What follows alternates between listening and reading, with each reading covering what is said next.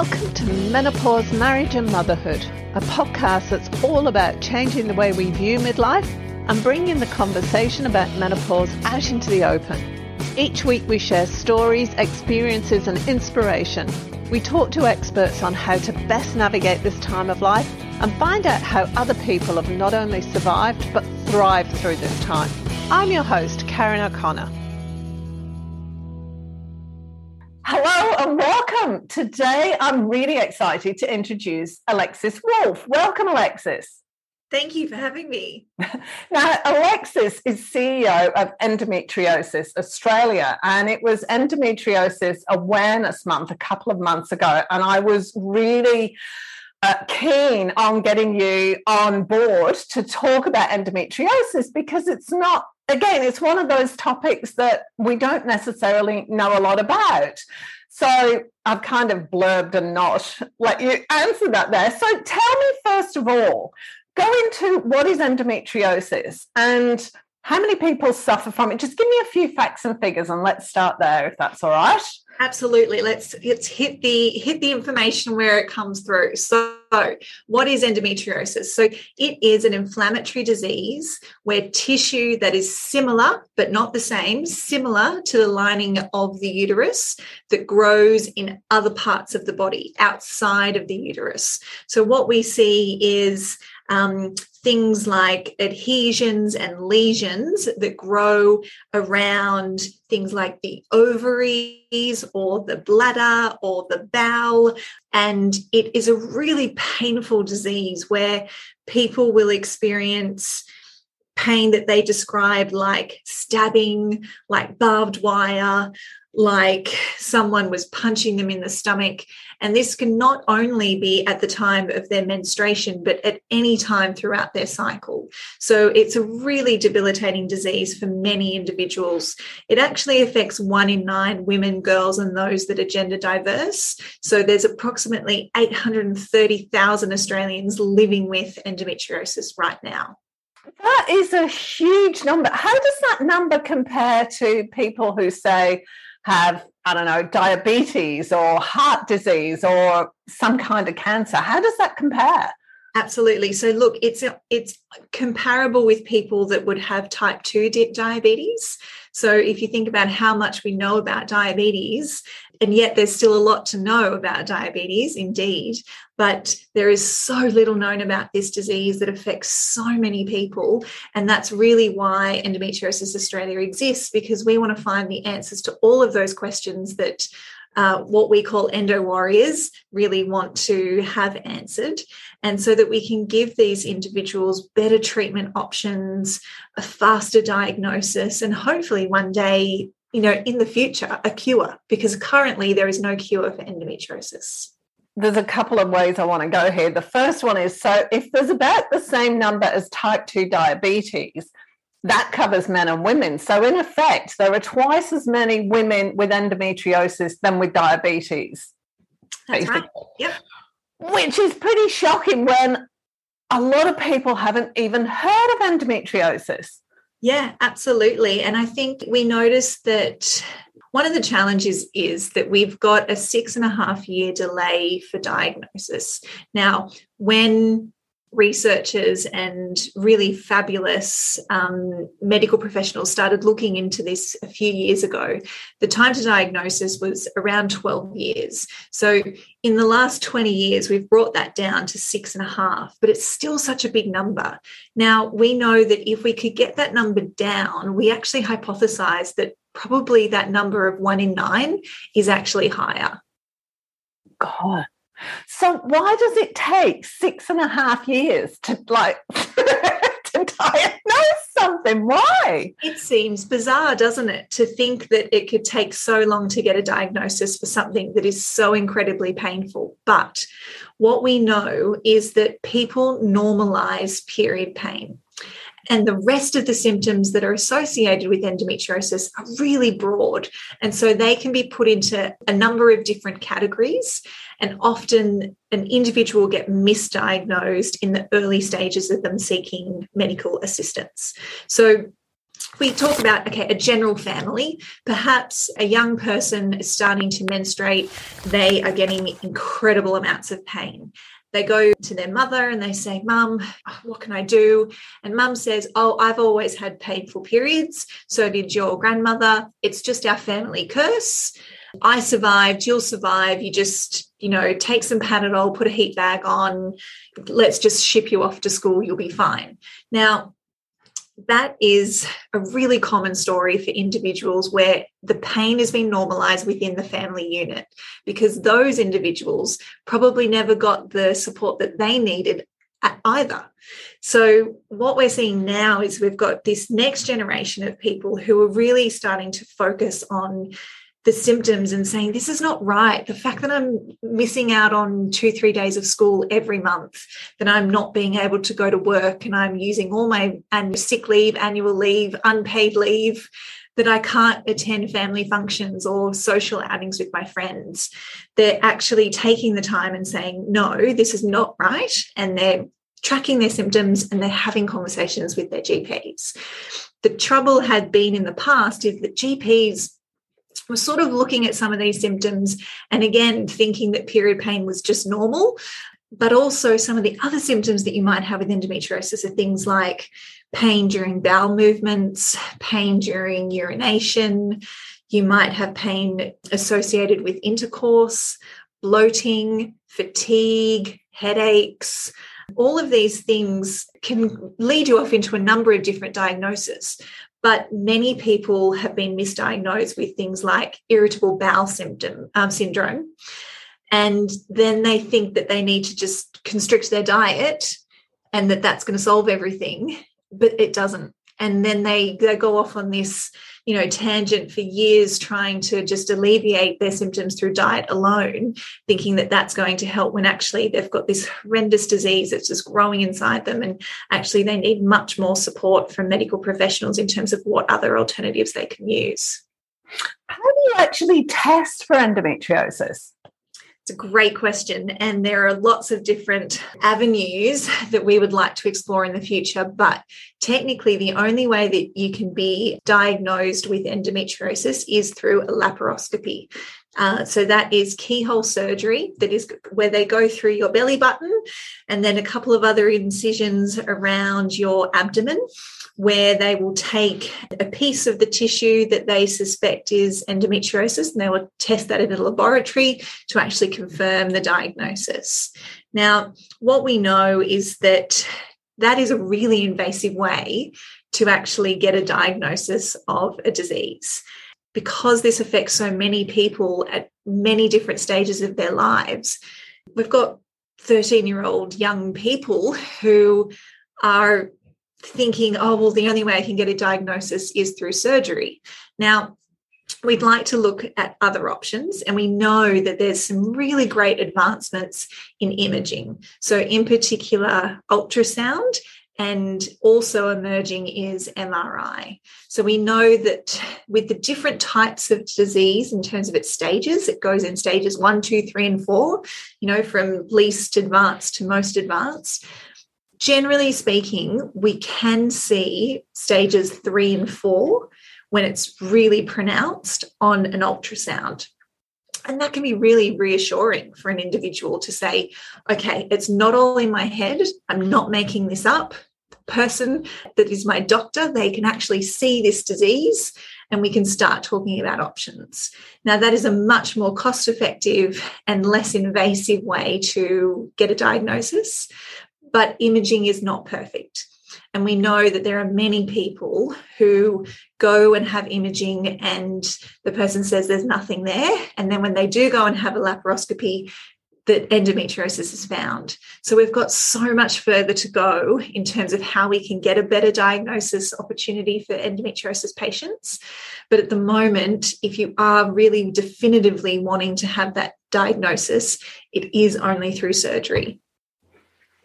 It's really interesting. What causes endometriosis in the first place? $1 million question. We don't know. It is something that is still hypothesized by many different individuals, and we don't know that answer yet. So there's lots of different options out there, and there's many studies that are trying to look at the different types of endometriosis. As I mentioned, there's stages 1 to 4, but there are some people, for example, that will potentially go and have a laparoscopy where they'll have an excision or an ablation surgery. So that's either cutting it out or burning it off. And they never get symptoms after that.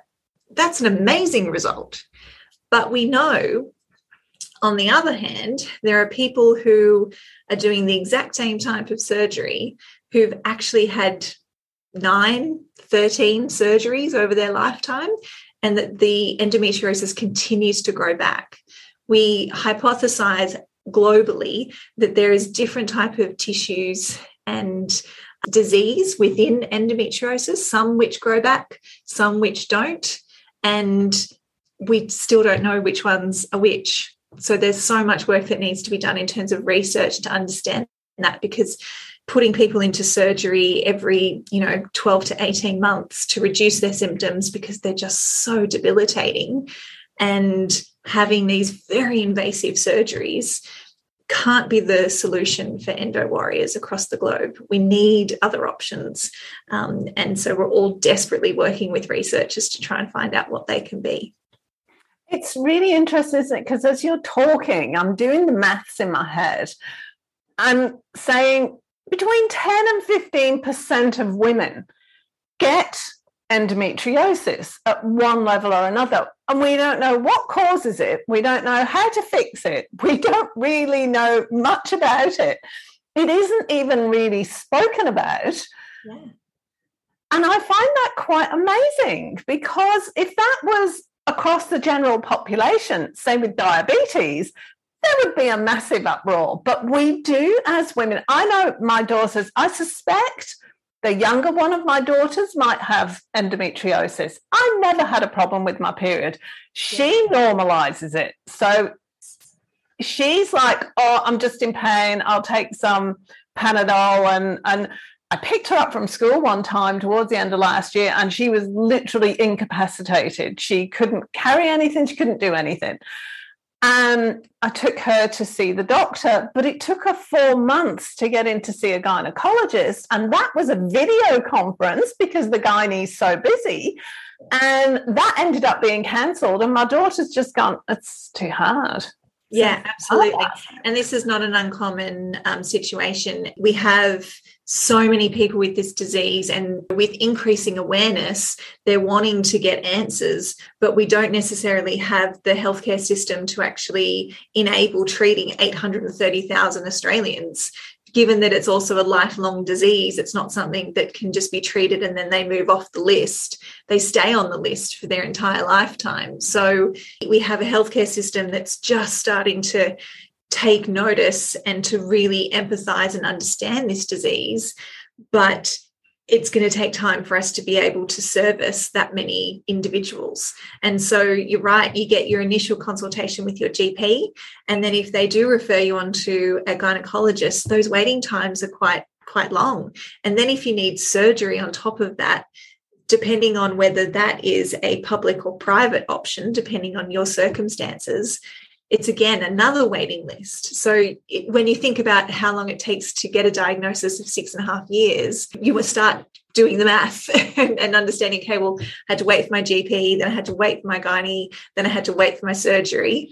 And that's all before you've actually put all of the symptoms together and had a bit of a conversation with someone and said, actually, I'm not doing well. I need to have further investigations done. So it's a lifelong disease. So even if you, and I did have somebody on an endometriosis sufferer a few months ago, and she said people, or some doctors and some women, think that having a hysterectomy can solve the problem, but it actually doesn't. It actually doesn't. Does anything stop it? So obviously menopause isn't going to have an impact on it, or not much of an impact then, is it? Because the hormones have changed, and I don't know Yeah. So again, this is, it comes down to the myth. So we talk about, as you rightly pointed out, we've got this disease that affects so many people, but it hasn't necessarily been given the airtime that it needs around education and awareness. That's what we're here for, and that's what we're trying to work towards. But we know that many people have tried to treat endometriosis with a hysterectomy. But as I explained at the beginning of this podcast, the definition of endometriosis is tissue that is similar to the lining of the uterus that grows outside of the uterus. So for people whose endometriosis grows outside, that could be on ovaries, as I mentioned, it could be on the bowel, it could be on the bladder. We've also found endometriosis in the lung tissue, in the muscle around the heart, in nerves, in the brain. It's a whole body disease in terms of where this disease can travel to. So yes, for some people, when they do have a hysterectomy, if they're taking out some of those other organs like ovaries and tubes and things where their endometriosis was growing and causing them a lot of pain, then their symptom load might be reduced. But it does not cure endometriosis, and those other symptoms will still persist, and the disease still can grow because it's in other parts of your body. Hysterectomy is currently the treatment option for those that have adenomyosis. So this is what we call the cousin of endometriosis. So adenomyosis is where the tissue inside the lining of the uterus is affected. And so, of course, if you remove the uterus, then you remove that element of the problem. But if you've got young people who are diagnosed with adenomyosis, then they need to really consider what the health impacts are for having a hysterectomy so early. There's increase in stroke, there's increase in heart disease. It's not something to be considered lightly. And also, too, some people do want to have a family. So how do we support people through that part of their journey? I'm finding this really fascinating. So the little endometriosis cells, once they get out, that's it, they're rampant. There's basically no stopping them. So if they're already on another organ like the liver or the bowel or something, it's very difficult to remove that. Is that right? Yes. And look, there are other treatments. We've got hormonal treatments that can help to reduce the symptom load and to quieten down the growth of endometriosis, but it doesn't remove it. And for some people, hormonal treatments are absolutely non-effective. So it's not a catch-all for people. And it also comes with other risks in terms of options around blood clotting. And, anyone who goes on, a pill gets given a list of all of the things that, that could possibly go wrong. We don't really want to be advocating that is the only option for endometriosis patients either, particularly those who are wanting then to potentially start a family, because you need to come off those drugs. So then what's going to happen to your body after that? And we have a lot of endo warriors who really struggle because for them, some of the hormonal treatments have been effective in suppressing their symptoms. And then when they do decide to have a family and they need to come off them, there's this huge amount of fear, their pain gets out of control. And then we also have the added layer of some individuals actually struggling with fertility because of their endometriosis. So it actually hampers their ability to naturally conceive, and that affects 1 in 3 endo warriors. So it's still a staggering amount of people who are having trouble with their fertility and balancing all of these different treatment options, which, none of them are perfect, but we're working towards trying to find as many options as possible to help individuals, because something that works for one person may not work for another, but we try and at least offer as many as possible to see what works for individuals. It's really interesting, isn't it? Because I think women's hormones are so not misunderstood, but not understood in the impact that it has on how the rest of the body functions and what happens when you take certain medications, because if your hormones are at different levels and every woman's different, then you got no idea what your reaction's going to be. So this comes down to, in a way, that basic issue of still not understanding how female hormones impact the whole body and nervous system and everything else.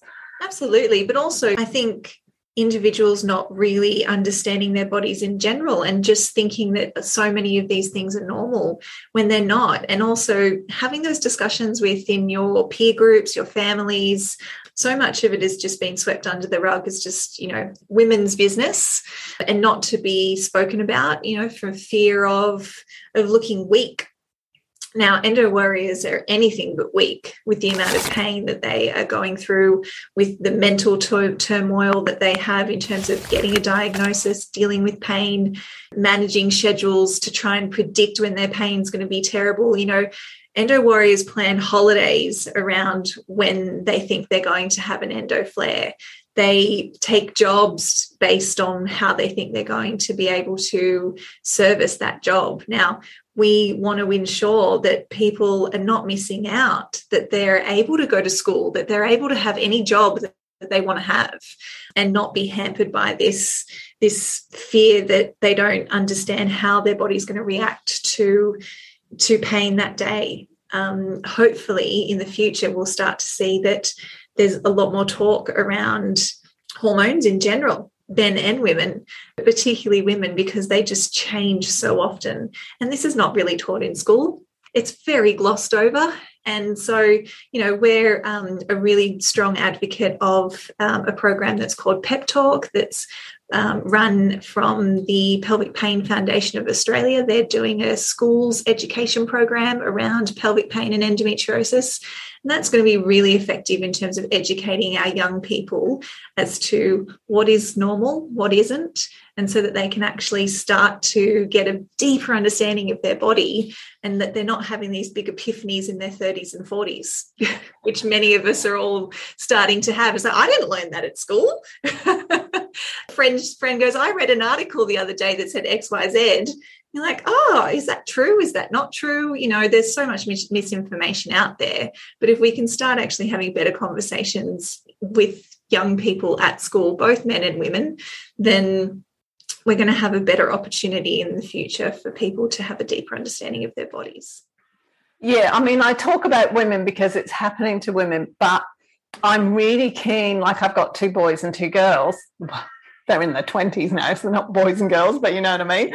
And I feel like my eldest son said to me, I want to know what my wife is going to be going through in menopause. We were having the menopause conversation, so that I know how to deal with it and I can understand it. Because if he doesn't understand, then he's not going to have any idea of what's happening to her, and he wants to support her, he wants to understand her.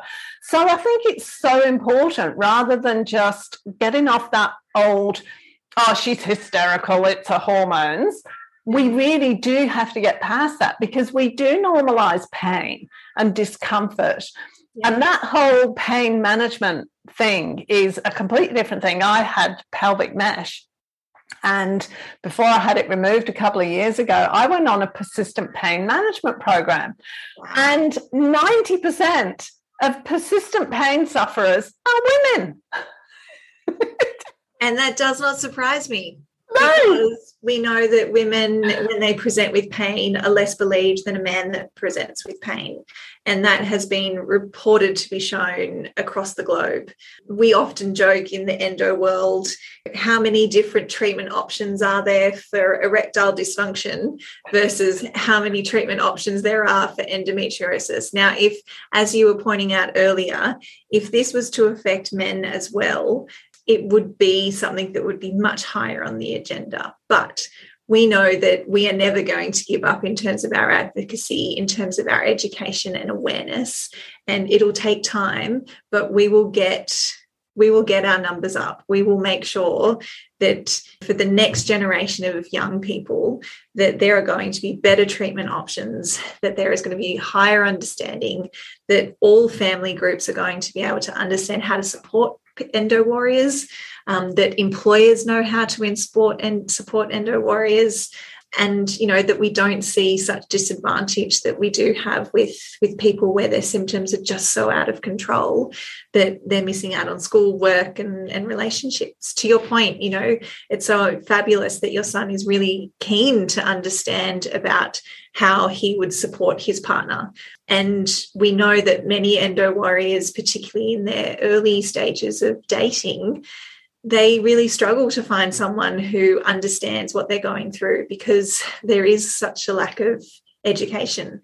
But when they do find that perfect match, it can be life-changing because they've got that support network with someone that can just help them in their day-to-day, in their month-to-month, in terms of the different changes that they might be experiencing. Just even someone to come to a medical appointment to tell them that they're okay and that it's not all in their head and they acknowledge the pain.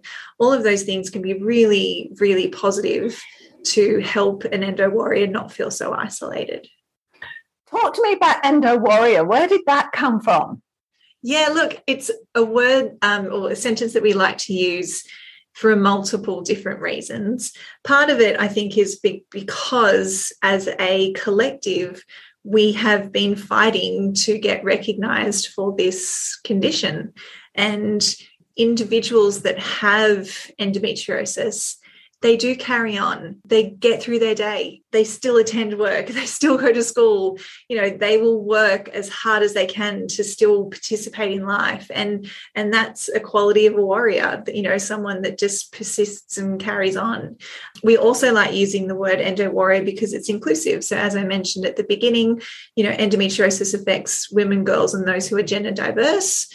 So, there are a lot of people who don't identify as women who do have endometriosis. And so utilising the wording of endo warriors is a great way to not only empower them, but also to be very inclusive for all the people that this impacts.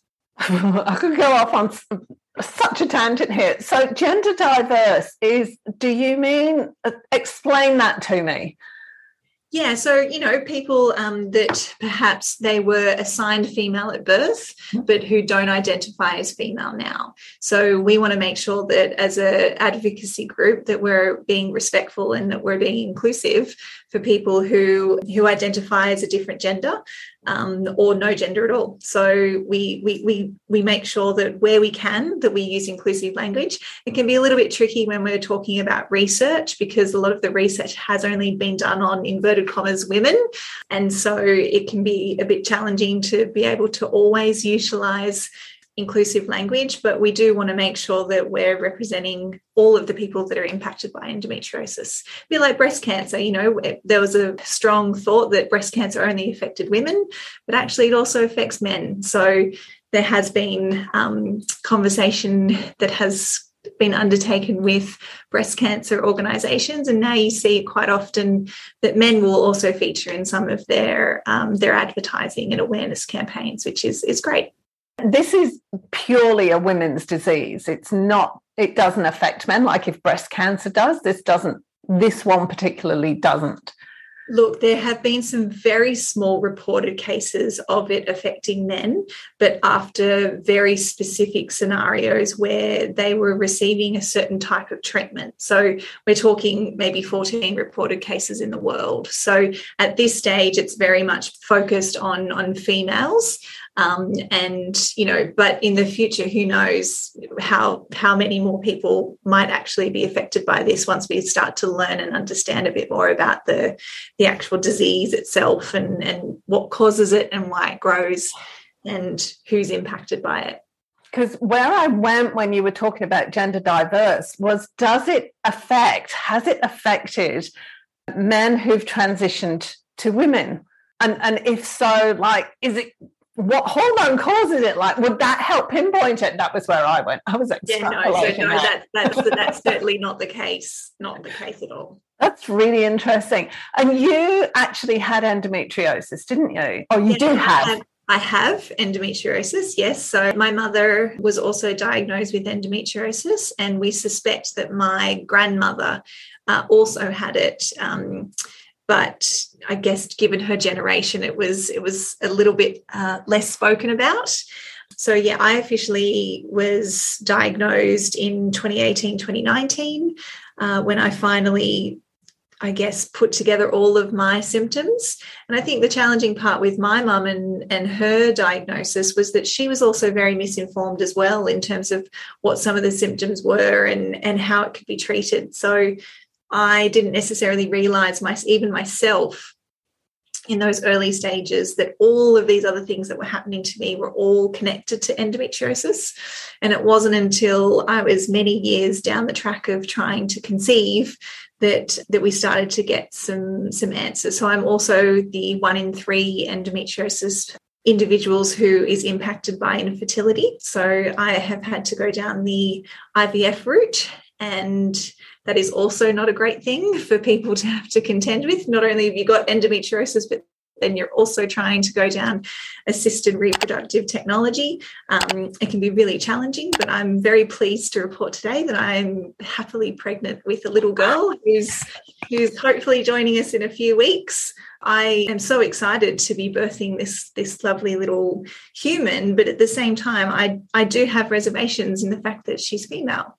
And knowing my family history, that it is very strong that endometriosis has the genetic link within my family, that I might pass that down to her. So I think there are so many endo warriors who we recognise that there might not be the dramatic change in the way that we can treat endometriosis right now, but we want it to be better for our next generation, for our kids, that they might actually have a better option.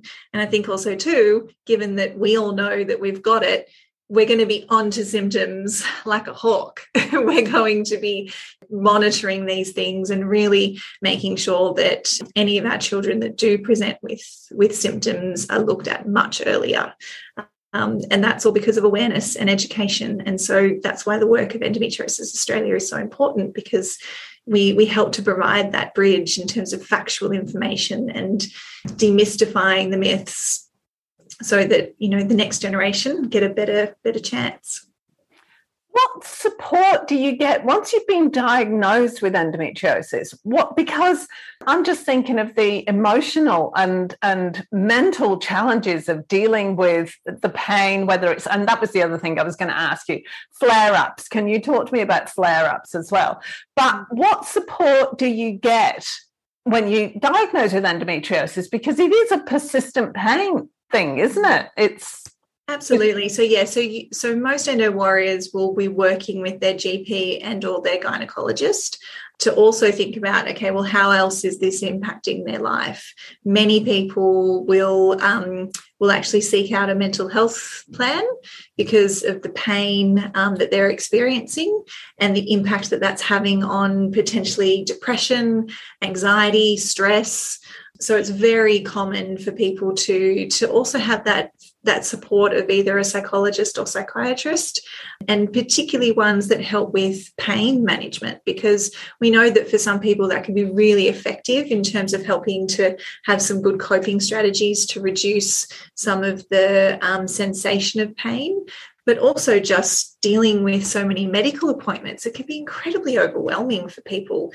That plus life, trying to study, trying to live your life, wanting to go traveling and having all of these obstacles in your way, it can really be overwhelming. So we really support and advocate for people to reach out and to get mental health care plans with their GPs and to find someone that they can trust and talk to. It's not always easy to find that person straight up, so don't give up. If you don't click with the first person that you meet, try another person or another person. And recommendations from friends are always really good. We're getting better at talking about mental health within our friendship groups.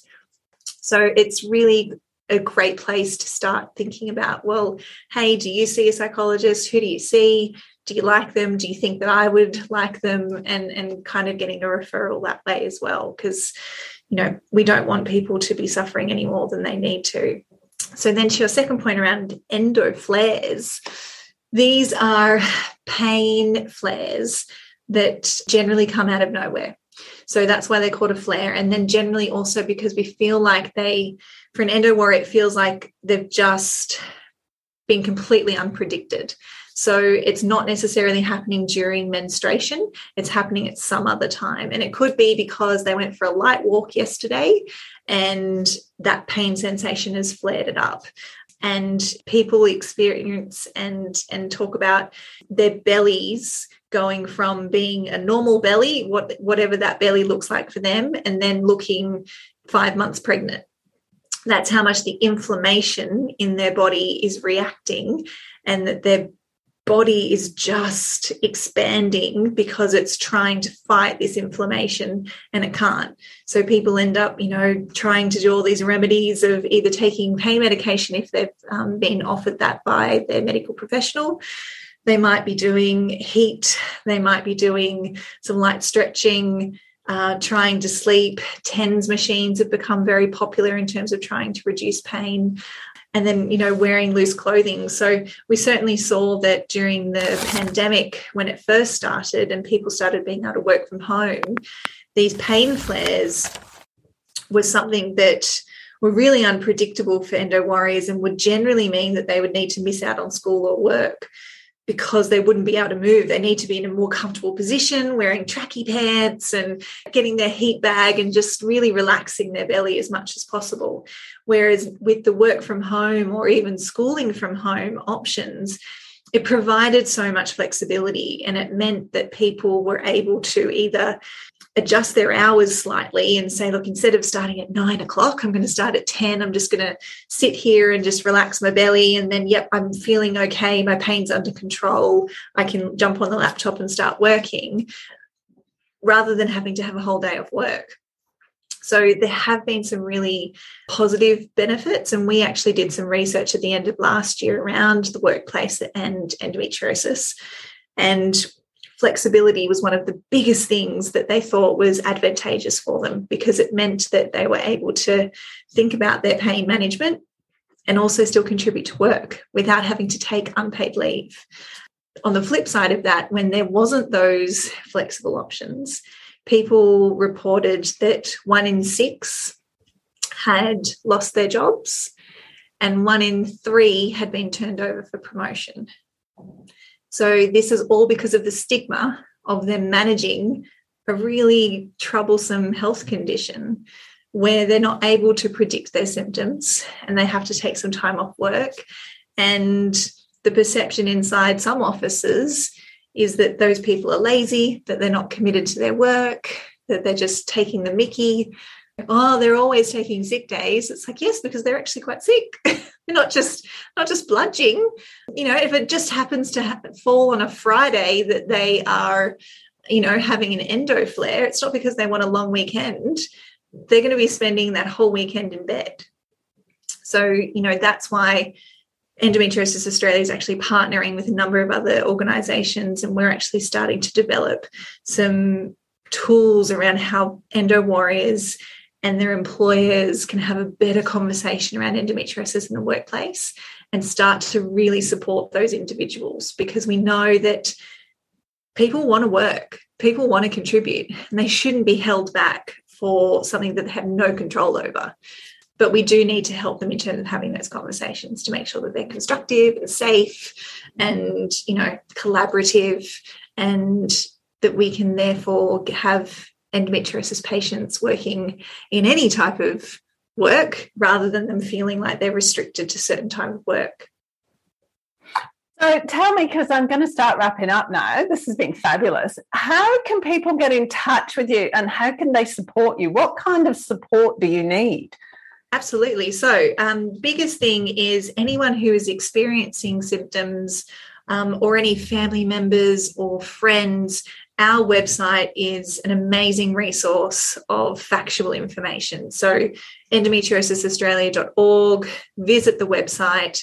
There is a plethora of blogs that have been written by medical professionals. There's blogs that have been written by other endo warriors so that you can feel less alone. But we've got videos on what is endometriosis, how is it treated, the different types of endometriosis and where it can grow, so many different options. So the website's a really great tool. We also have a podcast called Living with Endo. So this is a great one for when you're on the move, you're on the train to work, or, you might be doing a workout at the gym listening to the podcast is great. Again, we have lots of stories from medical professionals and just endo warriors about their experience, about different treatment options.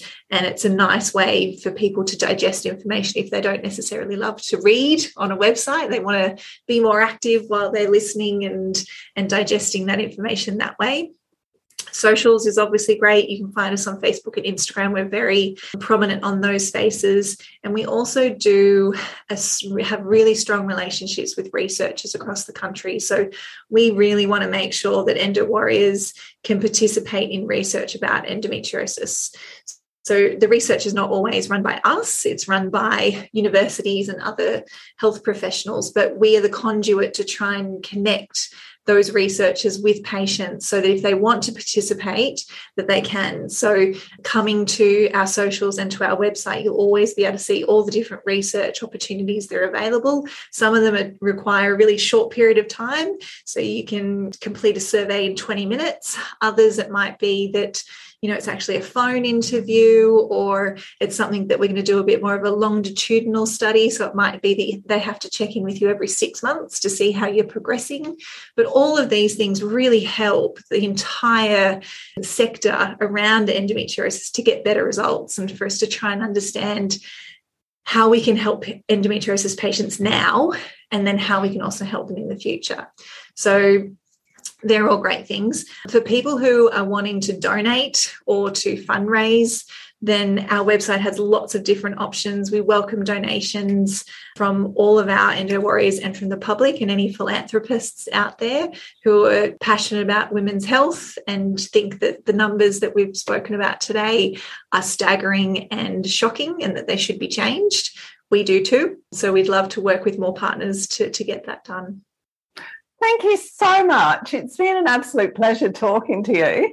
No, thank you for having me today. It's been a really lovely conversation. And good luck with the forthcoming birth of your daughter. Congratulations on that. Thank you very much. I hope that she's going to cooperate and let me finish a little bit more work before she arrives. Thanks so much. Good luck.